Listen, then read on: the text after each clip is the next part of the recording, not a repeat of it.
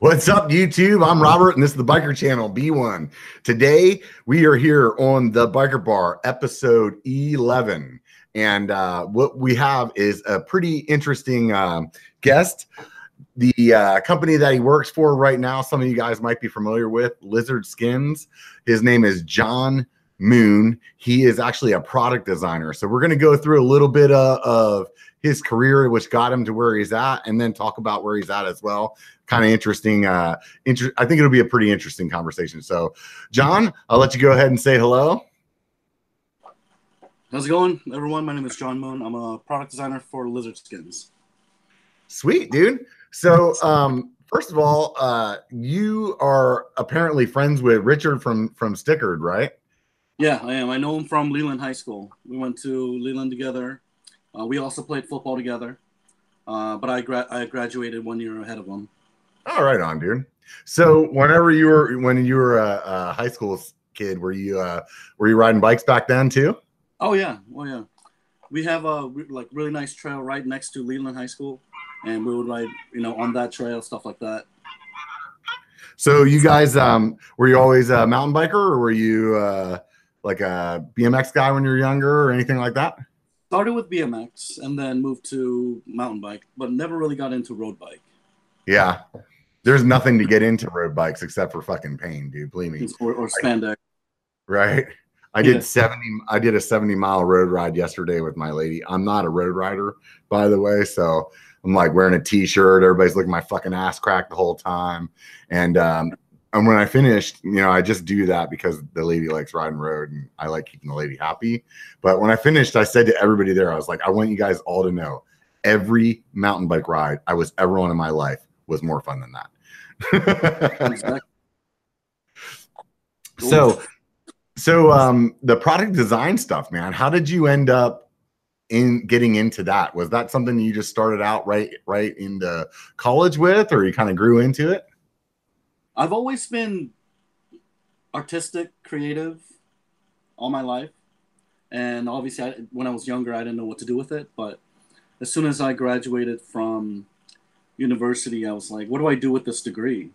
And I saw something on TV where it said, you can design cars, you can design furniture, you can design products, cell phones, stuff like that. And I was like, whoa, what kind of degree do I have to get that to design products?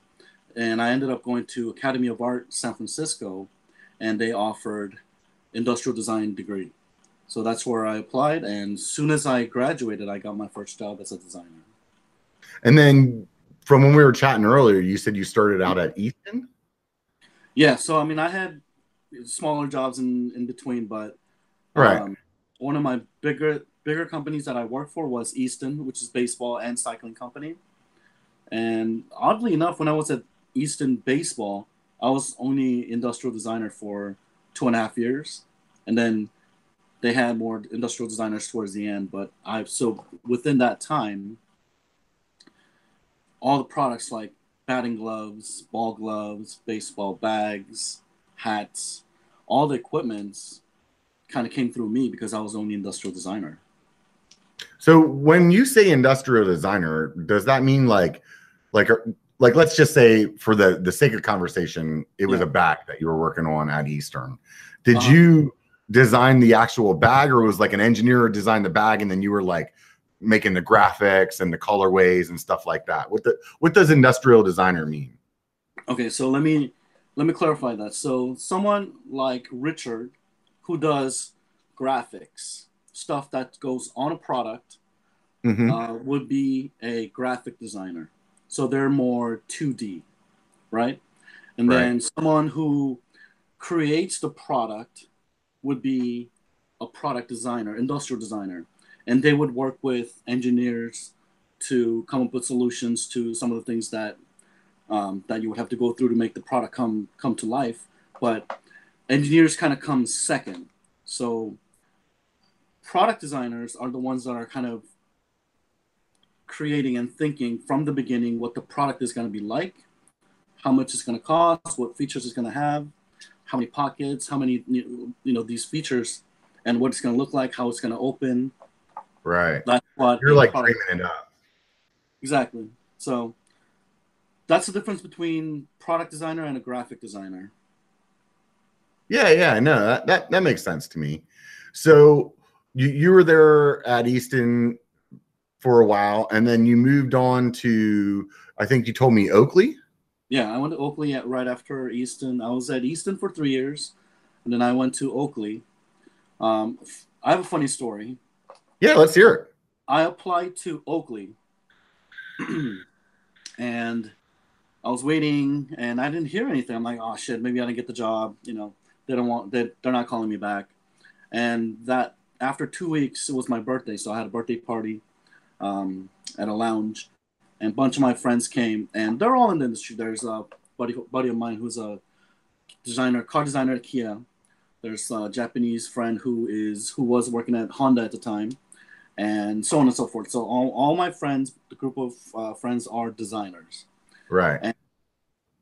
And he was like, yeah, what are you doing these days? You know, who are you working for? And I told him the story. I'm like, hey, you know, I'm still at Easton, but I just put my my application at Oakley. I really want to work there.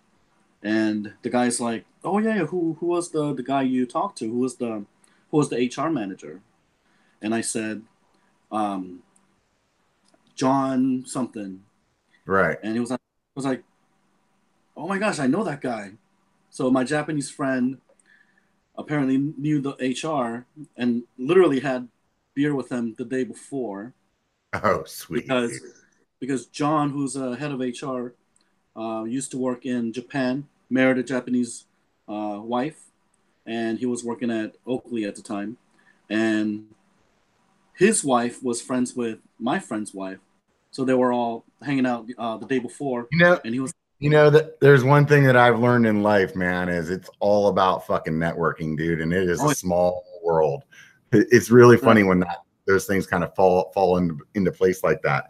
So, so your buddy knew this dude that was working on hiring you. Do you think that really played into it? I think so. I mean, I had a pretty solid resume, but at Oakley, it's kind of who you know, because there's so many people applying for the same position. So how do you stand out? And how do you? I would imagine everybody wants to be there, right? You know, that's like that would be like tech guys working for Intel. You know, they're like, dude, that's fucking where you want to go, right? Yeah. So, bottom line, he goes, "Hey, let me call him up right now," and it's like 12:30 Friday night. I'm like, no, that's not gonna help me get a job. Yeah, you're like, don't do that, dude. Don't fuck this shit up. I'm like, why don't wait till Monday and give him a call saying your friend applied, blah, blah, blah. And yeah, I got a call, I got an email back, went in for a first interview and got the job. There you go. And I was so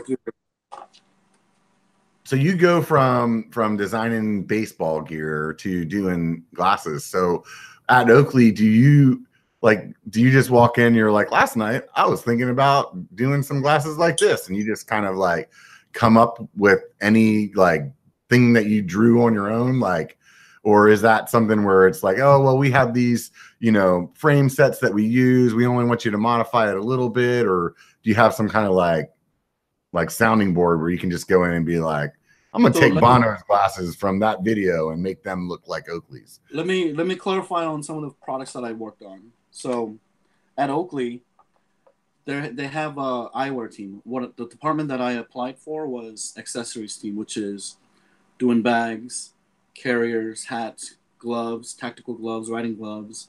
Oh, okay, yeah.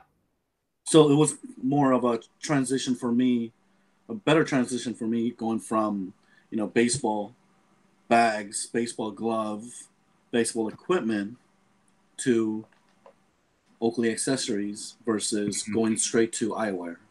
Right. Guys, believe it or not, a lot of the eyewear guys are ex-car designers. Oh, that's interesting. Yeah. So one guy came from Hyundai, the other guy came from Mercedes, so on and so forth. So they all kind of have this car background. And that's where they get a lot of the stylings are coming from. That makes sense.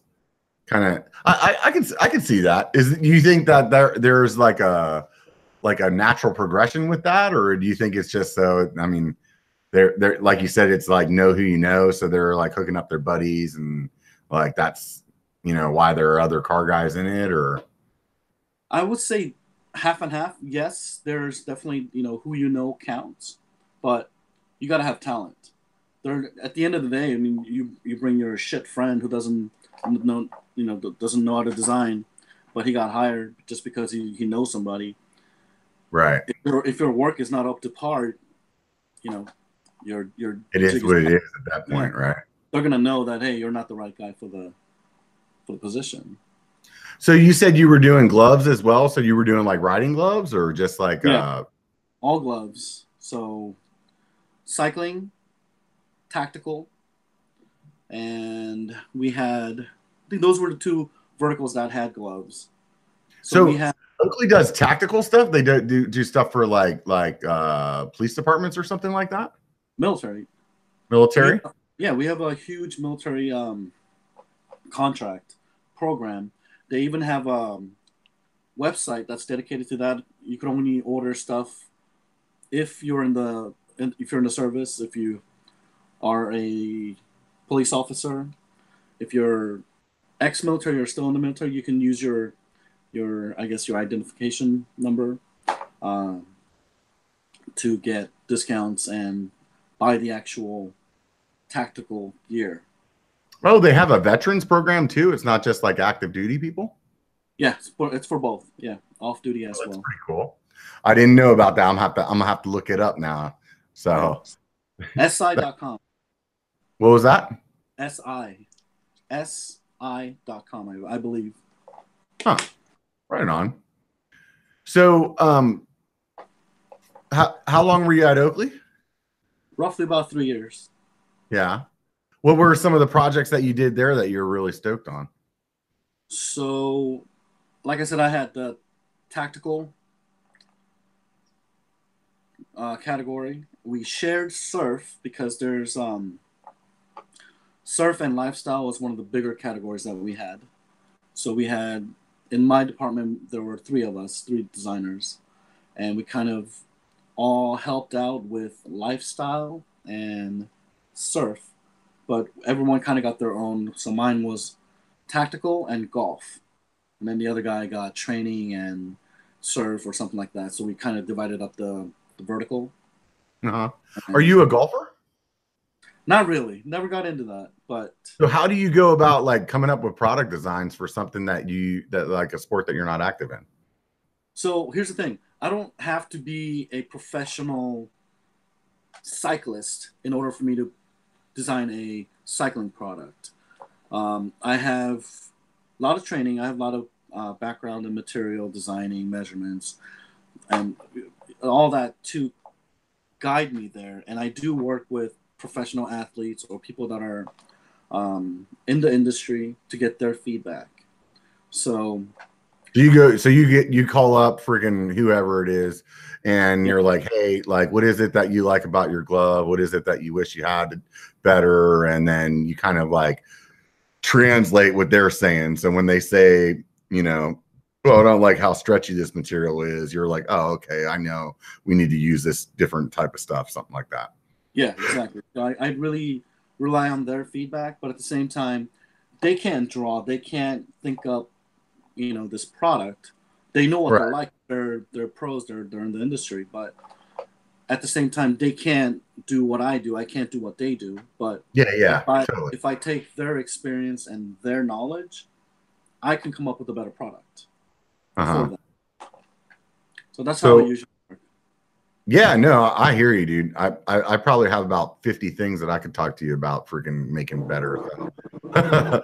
I'm sure it's pretty interesting.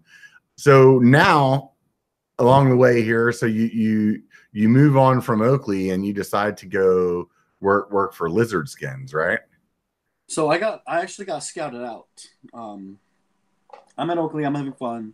I get a phone call saying, hey, we know someone that you worked with in the past, and that's how I got your information. And they're like, this is Lizard Skins. They're in Utah. They're a cycling company, but they also have a baseball company. So which is kind of like, it was perfect for me because I've done both. I've done cycling and baseball. What does Lizard Skins have that's baseball? they have a whole baseball category, and they're making more money than cycling, and they were originally a cycling company. So I didn't even know that they did anything for baseball at all. So like baseball and softball, like just all together, or just baseball? Yeah, we just launched into softball and hockey, and we even have a MLB license. Oh wow! Yeah, which is huge because there's only, let's say, 12 MLB license in the whole world. Oakley has the eyewear. New Era has the hat. Stance socks. I believe Under Armour Fanatics together, they have the apparel. MLB license. Franklin has the batting glove license. Shoes by New Balance. So on and so forth. Yeah, that's crazy. But Lizard Skins, they do the grips. They do the baseball batting grip. So like the tape and stuff? Yeah, so you know how they're known for their cycling tapes, right? Right. Well, let's take a step back. Let's talk about Lizard Skin. So where are they from? You said they were from Utah. How long they been around? They've been around for 25 years. This is their, 25-year anniversary. Oh, that's cool. And how did they start out? So it started with, with one guy, obviously, the founder of the company. And, a lot of the similarity as to other companies where, he's selling stuff out of the garage. And it was literally just one neoprene chain stay or chain guard, so that you put this neoprene guard on your bike and it protects from the chain hitting the frame. And I remember that product. Now that you say that, I totally remember that product. And that's how they started. They started very small mom and pop shop, and then because it was like almost like a scuba material with just a piece of Velcro on it. You just wrapped it around the chainstay there, and it just kept it made the chain slap noise not as loud, and then it didn't fuck up your frame it didn't chip the frame or anything like that. So that was one of their first products. That's how Lizard Skin was born. However, that was their growing stage or whatever until they got into this grip business.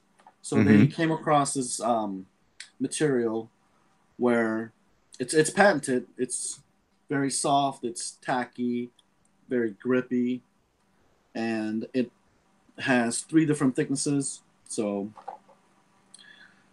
and it's pretty long. So they started doing tape for road bikes, or just tape for I believe they started out BMX first, like mountain bikes and BMX grips. So such as North Shore, single lock on, and then they moved on to double lock on, or slip on silicone, kind of like the Ari grips. And then I believe somewhere in that timeline, they came across this tape, and I believe that's when they blew up, and they started coming out with different colors, different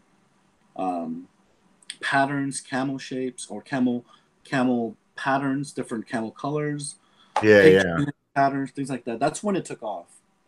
And so really the tape for the road bike bars and crossbars, that's what really kind of launched them. Exactly. So now they're being shown on the national level, Tour de France, and the winner who had our tape. It was just blasted all over the advertising and stuff like that. And I mean, somebody winning the Tour de France, that's pretty good. That's something you want to buy for your bike, right? That's funny. Yeah. So, what is it is there anything particular with that the grips now that is, kind of stands out between them and somebody else, or? Oh yeah, there's a lot of competitors out there that are offering similar products. Kind of like Vulcan, which is for baseball. There's a cycling one from SoCal that's doing pretty well, but still on a smaller scale. I forgot their name. Yeah. So whenever somebody comes to you and they're like, so I saw you at Interbike, so you're there to talk to all these bike shops about the product that you guys have. like on the mountain bike line, for example, like what is the differences in the models? So Is we like have noticeably just like the diameter of the hand, or like has to do with the grips, or exactly. So all those kind of play in the part. We have so many handles, and they all have um, their benefits, different specs for different riding, your hand size and stuff like that. So we have a small, medium, large diameter to fit different style of riding, different size hands. If you're doing a lot of tricks and doing a lot of jumps, you don't want a death grip on your bike. You want to stay light and grip when you need to, stay loose when you don't have to. uh-huh. And I believe those are 29 millimeter Danny McCaskills. Those are really good for it. And then something like our North Shore, which is right around 31, 32 millimeter diameter, it's more of a comfort riding grip. And people really love the lock-on grips. So just slide on, lock it in, and you don't have to worry about that. And then also, people who are really particular about the grips not twisting when they ride, they Yeah. prefer the double lock-on so that it's fixed at one end and it's also fixed at the other end. Yeah, that's what I use. I think most people nowadays are using lock-on grips, and for the most part, I would make the assumption they're all the double lock on brand. I mean, I would imagine that there's a few people. There are some brands. I think you guys do have some too. That's a single lock on the, and then the rubber like actually goes around the end of the bar, so you don't need to have a bar end put on it, like a little bar cap. So, Yeah. but I think for the most part, most people are probably using the double lock on. At least that's what I see with most other people that I ride with. For the mass, I think that's what they prefer. Yeah. Let me share one more thing about how the baseball thing came about. There's a cool story to it. Sure, So let's hear it. you know how we had the long race bike tape, the handlebar tape, Mm-hmm. and our general manager, he's friends or neighbors and friends with John Buck, professional baseball player. Uh-huh. What he did was he took our tape, cut it in half, and he wrapped a baseball bat with it. And literally, that's how the baseball department came about. And All right.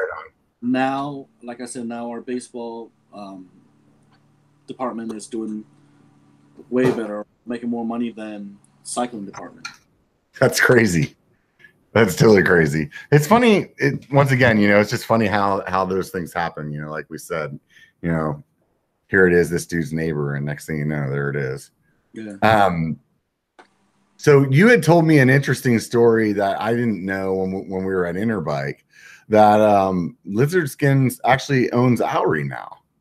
Yeah, they bought him out, or our president bought the brand out last year.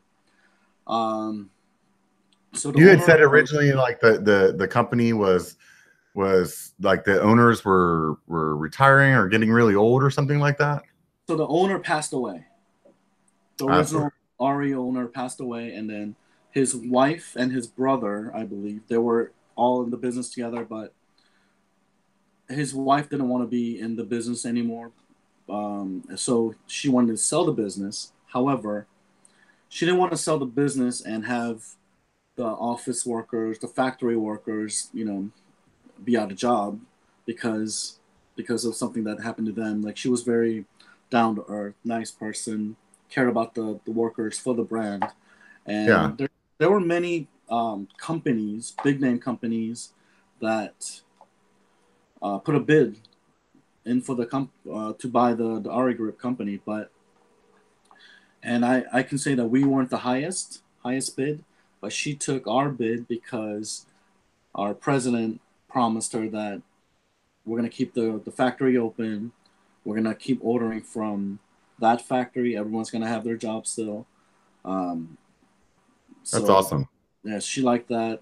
So that's how the president was So able basically, as far as the Oury brand goes, you guys aren't really changing anything. You're not doing anything to it. You're just continuing to manufacture what they do. Exactly. It's made in USA product. They're keeping it how it is, as is, maybe adding a few more colors to kind of Yeah. line up what we're doing. But we're keeping, for the most part, we're keeping packaging the same, the product the same, just kind of Yeah. keep that USA product alive. Yeah, no, it's a great product too. I mean, you guys have a grip that's really similar to Lizard Skins, don't you? Yeah, we do. Yeah. What's the name of the one that you guys have? Let's see here.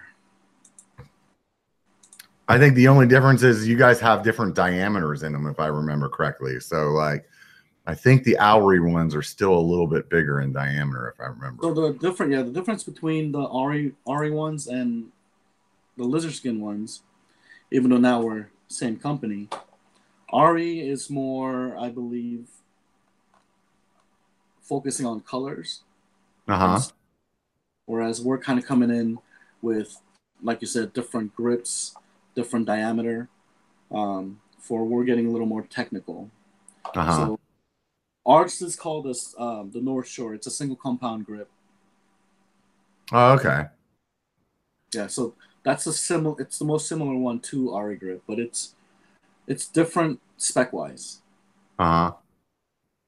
So what kind of stuff are you working on as far as like what's a product designer doing when they're somewhere like Lizard Skins?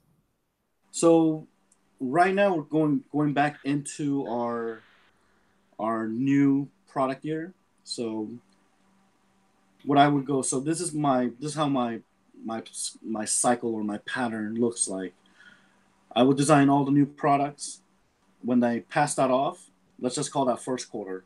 Second quarter is all development. So it goes to factory, it comes back, the sample comes back. We make changes to the sample. We make costing. If it costs too much, we take a couple things, we tweak it out, change the material, whatever, and then that goes into production. And then the third quarter would be like, let's look at the next year's product, start designing, start researching, and then we have a big design meeting.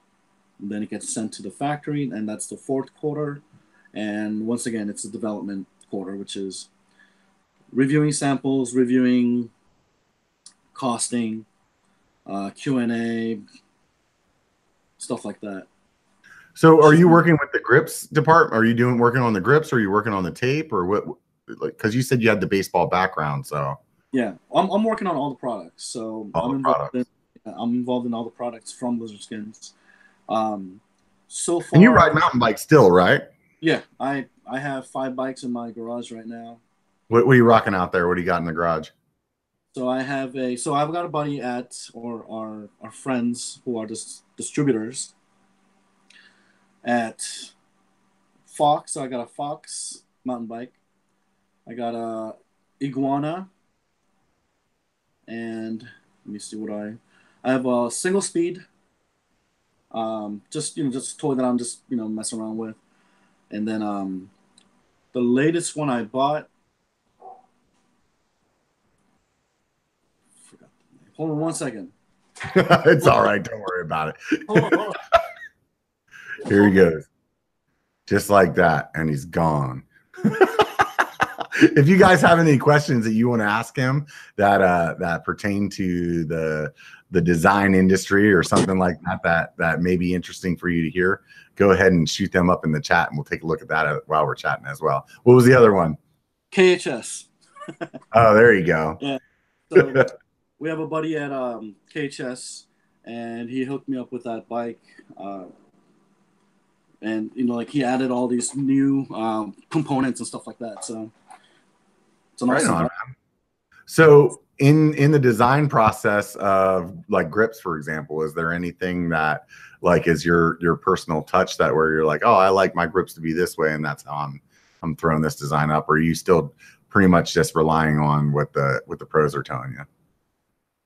Yes, and there's both. There's stuff that we get from the pros and pro riders that are telling us what they want.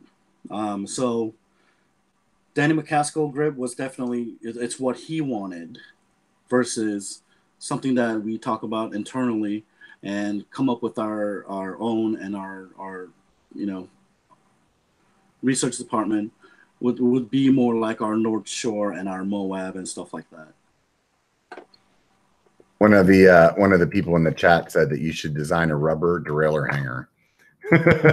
Rubber, a what? Gorilla? A rubber derailleur hanger, because so then it won't break whenever you crash. I'll look into that. Yeah, he's being sarcastic, but Yeah, so, nonetheless. So, what kind of stuff that are you working on over there right now that's got you excited?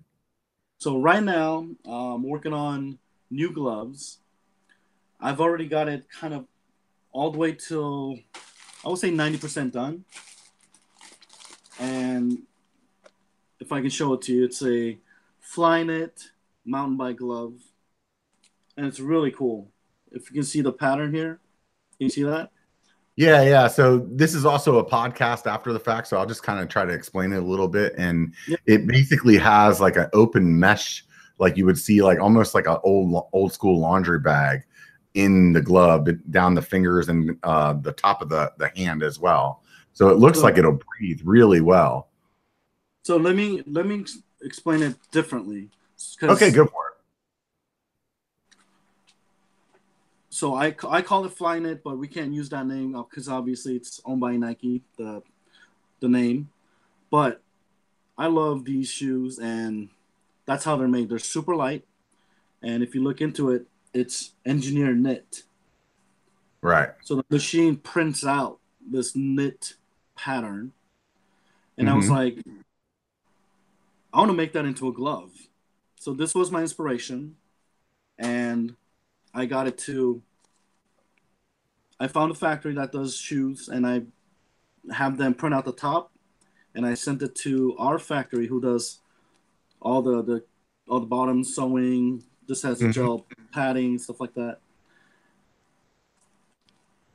So then how do you work? So you have personal relationships with like these companies overseas, or is like they already had some like deal with lizard skin, so you just like you hit up the vendor that they use? That's how that goes? Or so the answer is yes. You have to have this personal relationships with the vendors, with the factories, because without them you're half of the product.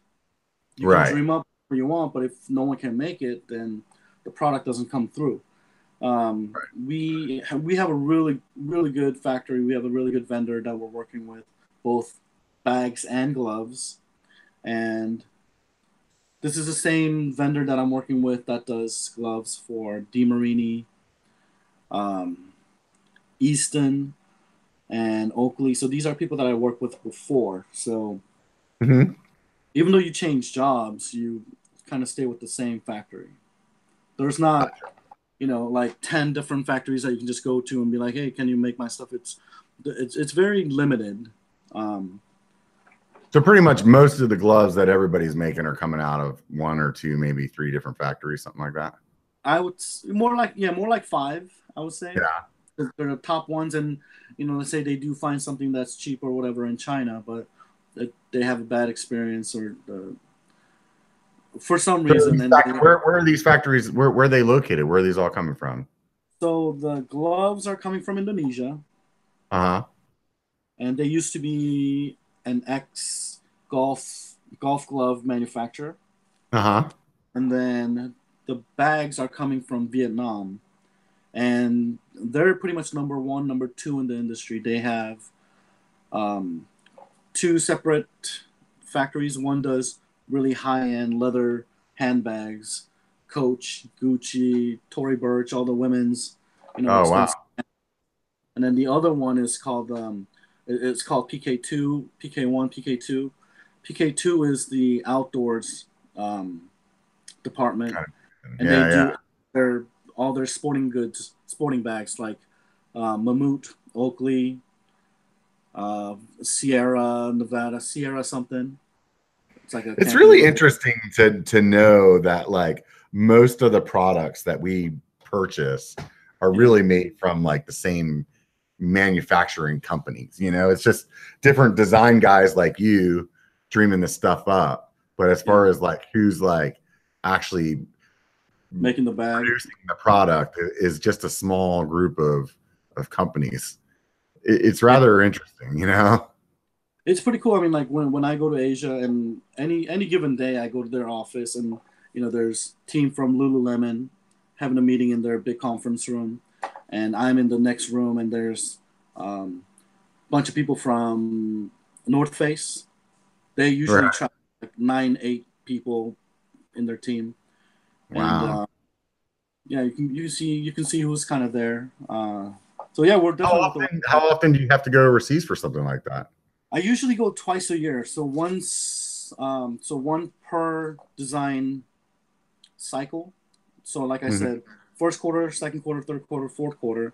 First quarter is design, and then I send everything out, and then second quarter is development. So within that cycle, I go to Asia. So that will be about end of March, and then also in So at that November. point, what are you trying to do? You're trying to like get them to like build your prototype, or you're trying to make sure that you're going to like look at materials, or like what's the reason for going at that point? So it's really you're buying time. Obviously, the company wants to make products and have it come out at a certain time. If we don't have to go to Asia and try to email back and forth, and send a sample out every 2-3 weeks and wait for it. But yeah, you can do that. You can save maybe a couple $1,000s doing that. However, time is money, and by going there, you're saving probably 2 months of development time. Because one, they have everything there, factory material wise, and while I'm there, you play the telephone game. You tell someone one thing, that person tells someone else something, and at the end you get it's all something that's screwed up, completely different. Exactly. So the purpose of the trip is to reduce that. So I go there, and they come up with a sample, and I'm there directly, the guy who designed it, saying, right? no, I want this to be this way. I want this to be black. I want this to be, opening Right. this way. So they get it from the horse's mouth, pretty much, just Right. direct. It speeds up the process. Exactly. So somebody was you asking say, in the chat, they were like, what is the reason that you can't produce like manufacture in the US? Like, what is it's it not that you can't. So there's a reason why you tend not to, so what's which that? is one is the labor cost.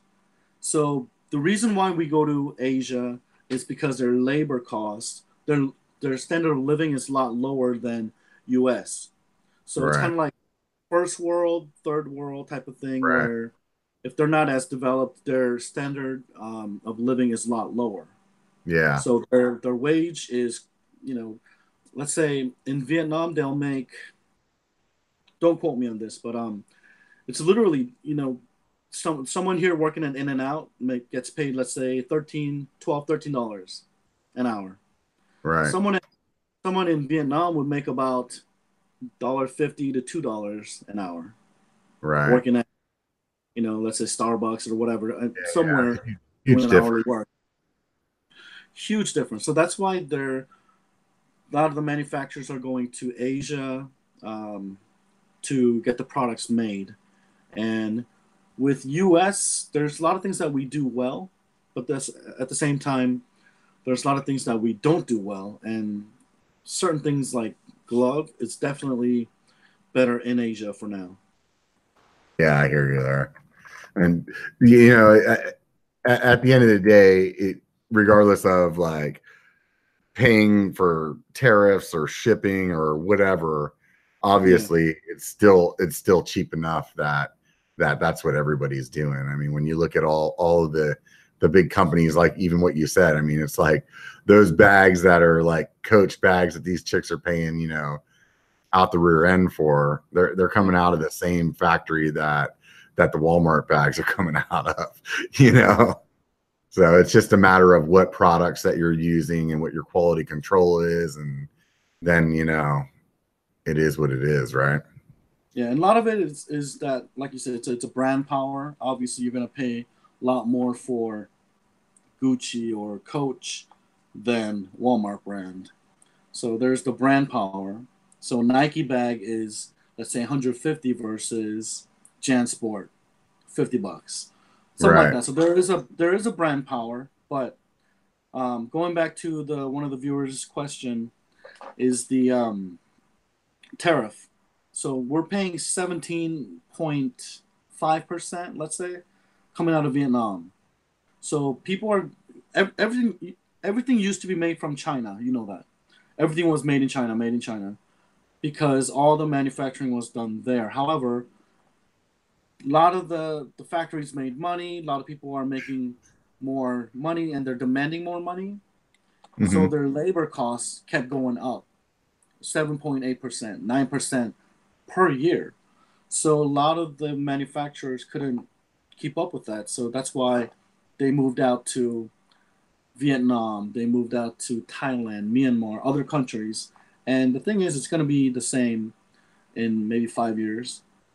Their labor's going to go up. Right. Eventually, it's going to go up everywhere, and then at that point, it is what it is, right? Well, yes and no. We do have some solutions regarding that. So you know how China is going to be right now. I believe it's 20%, but it's going to go up to 25 is what I'm hearing. So people are already freaking out, and we're not just talking about like small brands. We're talking about Nike, Under Armour, like the big guys, and they get the news kind of before we do, because it's just how big they are. And so now they've been kind of preparing for about a year. So Indonesia is 0% tariff due to GSP. So it's kind of like free trade. And there are what does that mean? GSP. What's GSP? GSP, let me see. It stands for. I'm gonna have to look that up. I don't want to give out the wrong information, because there's a bunch of people fact checking fucking Biker Channel, dude. Hey, dude, this is definitely coming from the industry. Yeah, no, I hear you. I'm just making jokes, dude. Oh, here you go. Okay, so you know how we have what do you call it? NATO, which is North America Trade, whatever. They're working on changing that right now. In Asia, so I'm going to read the information here. It says GSP stands for Generalized System of Preference, and GSP is a preferential tariff system which provides for a formal system of exemption from the more general use rules of World Trade Organization. And with that, it includes, there's a list of certain countries that are included in that, which is Thailand, Indonesia, Myanmar, Africa. So basically, those guys got a good deal on it's a zero, on labor rates for right now. Not on the tariff. I mean, I'm sorry. Tariff, yeah. So, but at the same time, those countries do have low labor cost. Right. So some of the once that goes away, then it's gonna get expensive. So it's a cycle. It's gonna go up and it's gonna go down again, and they're gonna start looking for another country that, isn't as developed, still with cheaper labor. Yeah, I hear you. So what kind of stuff are you working on here back in the cycling industry? Let's talk about some of that stuff. So let me talk about the backpack. Here's a cycling bag that's already been designed. I'm actually working on a 2.0 version of this bag. You bought this bag at the show. No, I think Richard and his buddy did. Okay. So it's kind of looks like a dry bag for those of you guys that are listening. So it's like a flat across the top and it rolls down. Yeah. So when I say dry bag, I'm assuming people know what I'm talking about that are into kayaking and canoeing. But if they're into cycling, they'll probably know what it is. Like, it's also known as the roll top bag. But what's cool about this bag is I use a Fidlock. It's got a little magnetic lock on it there. fidlock closure, so it's pretty cool. So you can operate it with one hand, and Right on. also with the sternum, I used a magnetic closure. Yeah, it seems like that magnetic closure is kind of taken off on a bunch of stuff. I've seen a few helmets now that have a similar system on it as well. Yeah, and that's where it comes from. It comes from the helmet world. But I'm working on a 2.0 version of that bag, and obviously I can't show you the design right now, but some of the features that are updated is you're going to get a little more compartments, so you can, there's a little more organization, there's better compartmentalized areas. So let's say you want to have all your chargers and wires go in, it'll be kind of tucked in the way it's supposed to be. So this bag was more general use, I would say. And then now we're kind of getting more specific. Size-wise, I believe it'll stay the same. Do you guys do some kind of bag that's like a camelback kind of bag, or is it more like just like backpacks? We're not getting into camelback, and there's a whole discussion to hydration pack, nothing like that. Yeah, hydration pack, because so a lot of the bags actually just make it with a pocket and have people buy the camelback bladder, right. So that's how some brands are doing it. Another brand is doing it with the bladder inside, but they're paying for out of their butt, having that inside included, the bladder. Right. So, I hear you. What other kind of fun stuff you working on? So another glove that I'm working on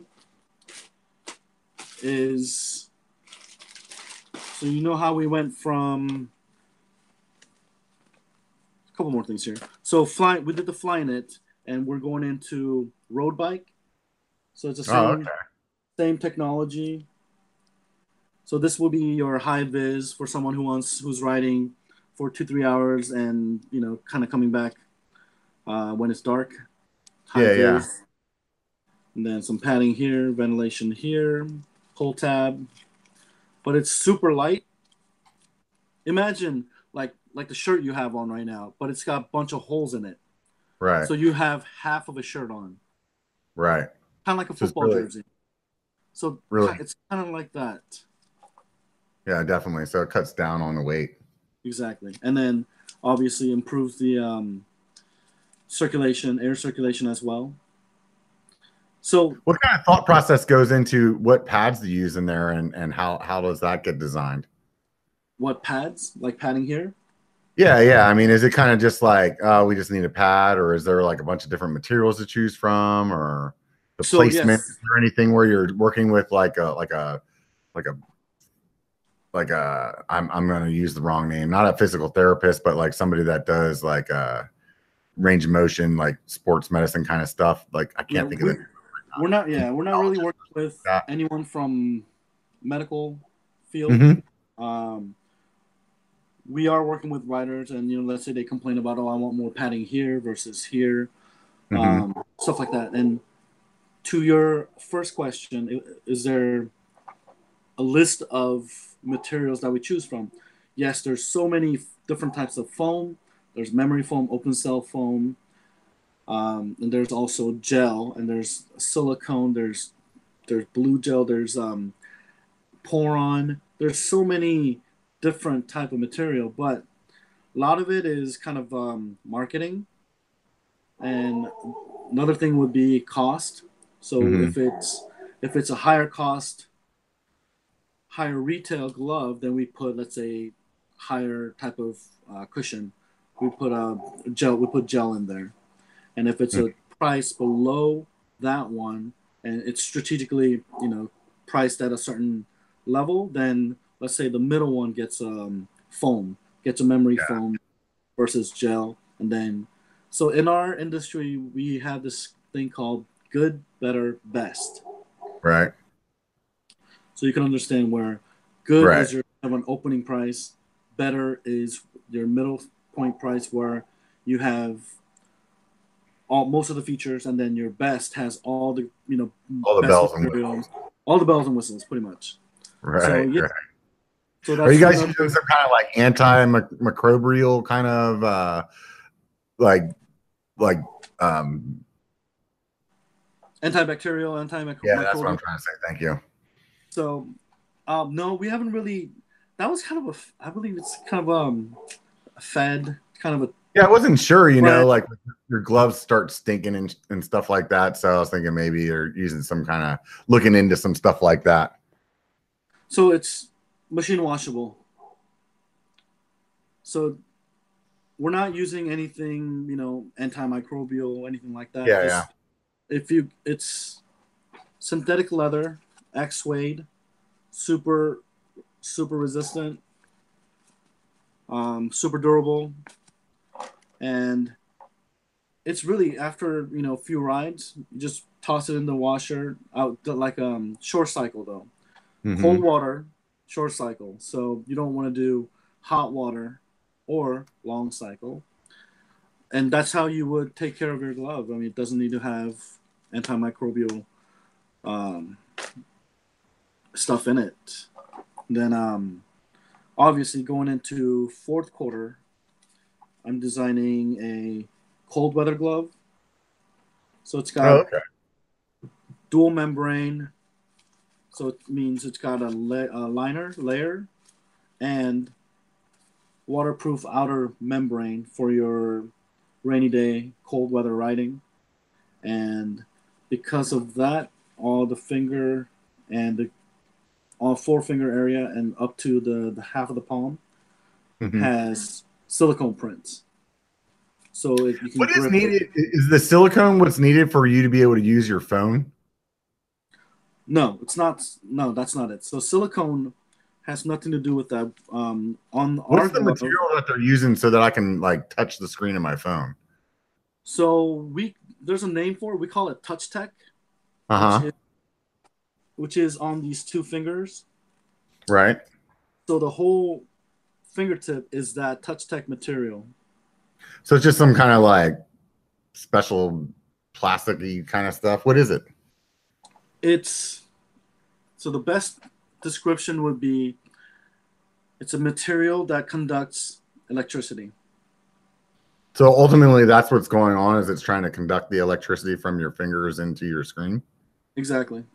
Oh, that's interesting. So whereas some of these waterproof membrane or other synthetic materials like polyester, they don't conduct electricity. Whereas this Touch Tech material does. So it from your fingertip to this Touch Tech material, and you touch your iPad or your iPhone, so the electricity travels through that, which allows you to, use your phone while riding. Right. I had a pair of gloves recently that didn't have that on it. It was really annoying. Yeah, so you're gonna take it off just to answer the phone or check the time, whatever, right? Yeah, or I use my nose, which really looks fucking silly. So especially when you're trying to type your freaking your passcode in because the stupid facial recognition didn't work. It looks like I'm making out with my iPhone. It's fucking low. And a lot of people, obviously, we have the voice command, so we don't have to touch the phone as much. But like you said, you need to get into it first, unlock it, whatever, and then you can use your voice command. So it's very useful to have that technology in the glove. So outside of this stuff that you've done with Lizard Skins and Oakley and Easton over the years, you also have your own brand that you've been building on your little side hustle kind of going on. Yeah, it is kind of a side hustle. I really got into, I don't want to say fashion, but clothing, lifestyle, streetwear when I was at Oakley. So I wanted to kind of create my own brand, and it took me about a year to kind of come up with the name and the concept behind it. And my brand's called Collab. So that's the name right now, Collab. Website, collab-brand.com. And so everything's designed by me. So what was the reason? What was the reason to name Collab? If it's all by you. So it's not all about me. Collab is obviously stands for collaboration. It's short for collaboration. So there was a period of time where a lot of the recording artists, rappers, they're doing, something featuring this artist, and they were doing a lot of collaboration. And then there was a lot of big brands like Nike, Collab, something else. And then Supreme obviously does a lot of that stuff, right? Supreme collab with what's the brand? I almost said Prada, but I don't think it's Prada. Louis Vuitton. Oh, okay.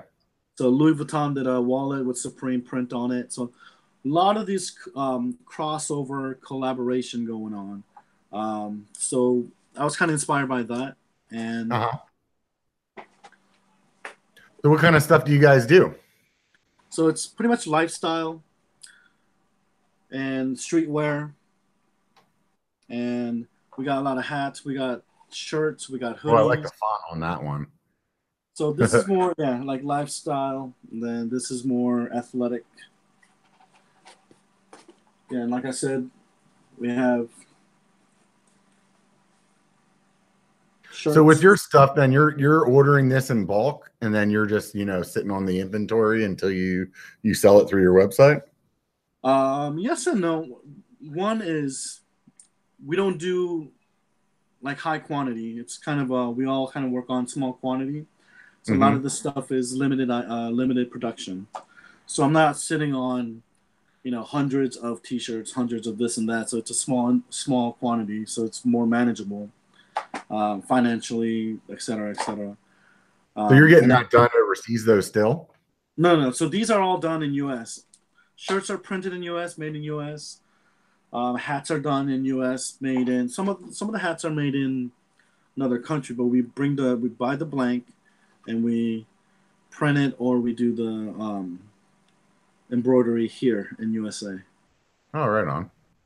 And then those are from like connections that you've got in the industry, or you just kind of went out and sought out your own vendors for that kind of stuff? Yes and no. One, I did have a business partner who was doing all the prints for me, and then now I'm doing kind of working with local printers, whoever has good pricing. Yeah, right on, man. Yeah. So you're still riding bikes? Where do you ride bikes at? So there's a really nice trail right by my house, which is like from where I am. I'm in Southern California, Irvine, and I'm right below Peters Canyon, and the trail is called Peters Canyon. Oh, right on. From literally right behind my house, I can ride all the way down to Newport Beach and up to Huntington Beach. It'll be a 2-hour ride, but I mean, it's a awesome trail. Right on. I think I've looked at that trail system. The company I work for has an office in Irvine. I was looking for something to ride the last time I was down there. I think I know exactly where you're talking about. Yeah. So, man, anything else exciting you want to talk about? I'm actually traveling to Asia in 3 weeks to work on some of the things that I showed you and some of the things that I can't show you, obviously. Some of the things are top secret. So some of the, I don't want any corporate espionage going on. But yeah, there's some good stuff going on. Hopefully I can share it to you once it's sampled up and I have a permission to show you guys. Then yeah, I'll definitely share that with you. Yeah, it'd be super fun, man. Well, man, I appreciate you taking the time out of your day to sit down and chat with us here on the Biker Bar, and it was definitely interesting to kind of get a different perspective of how things are done in the design realm. I asked you guys if you want to go check out his website. It's collab-brand.com. So if you're a Southern California guy, or actually a native California, we'll just say it that way. And we'll catch up with you, man. I really appreciate you taking the time. Yeah, no problem, Robert. I had fun. Right on, man. Well, as you guys know, Biker Bar is on every Sunday at 5 p.m. PST. And if you didn't know, you can also catch it on a podcast on Apple, Google Play, and SoundCloud. I appreciate you guys coming in and hanging out with me today. Give it a thumbs up if you liked it.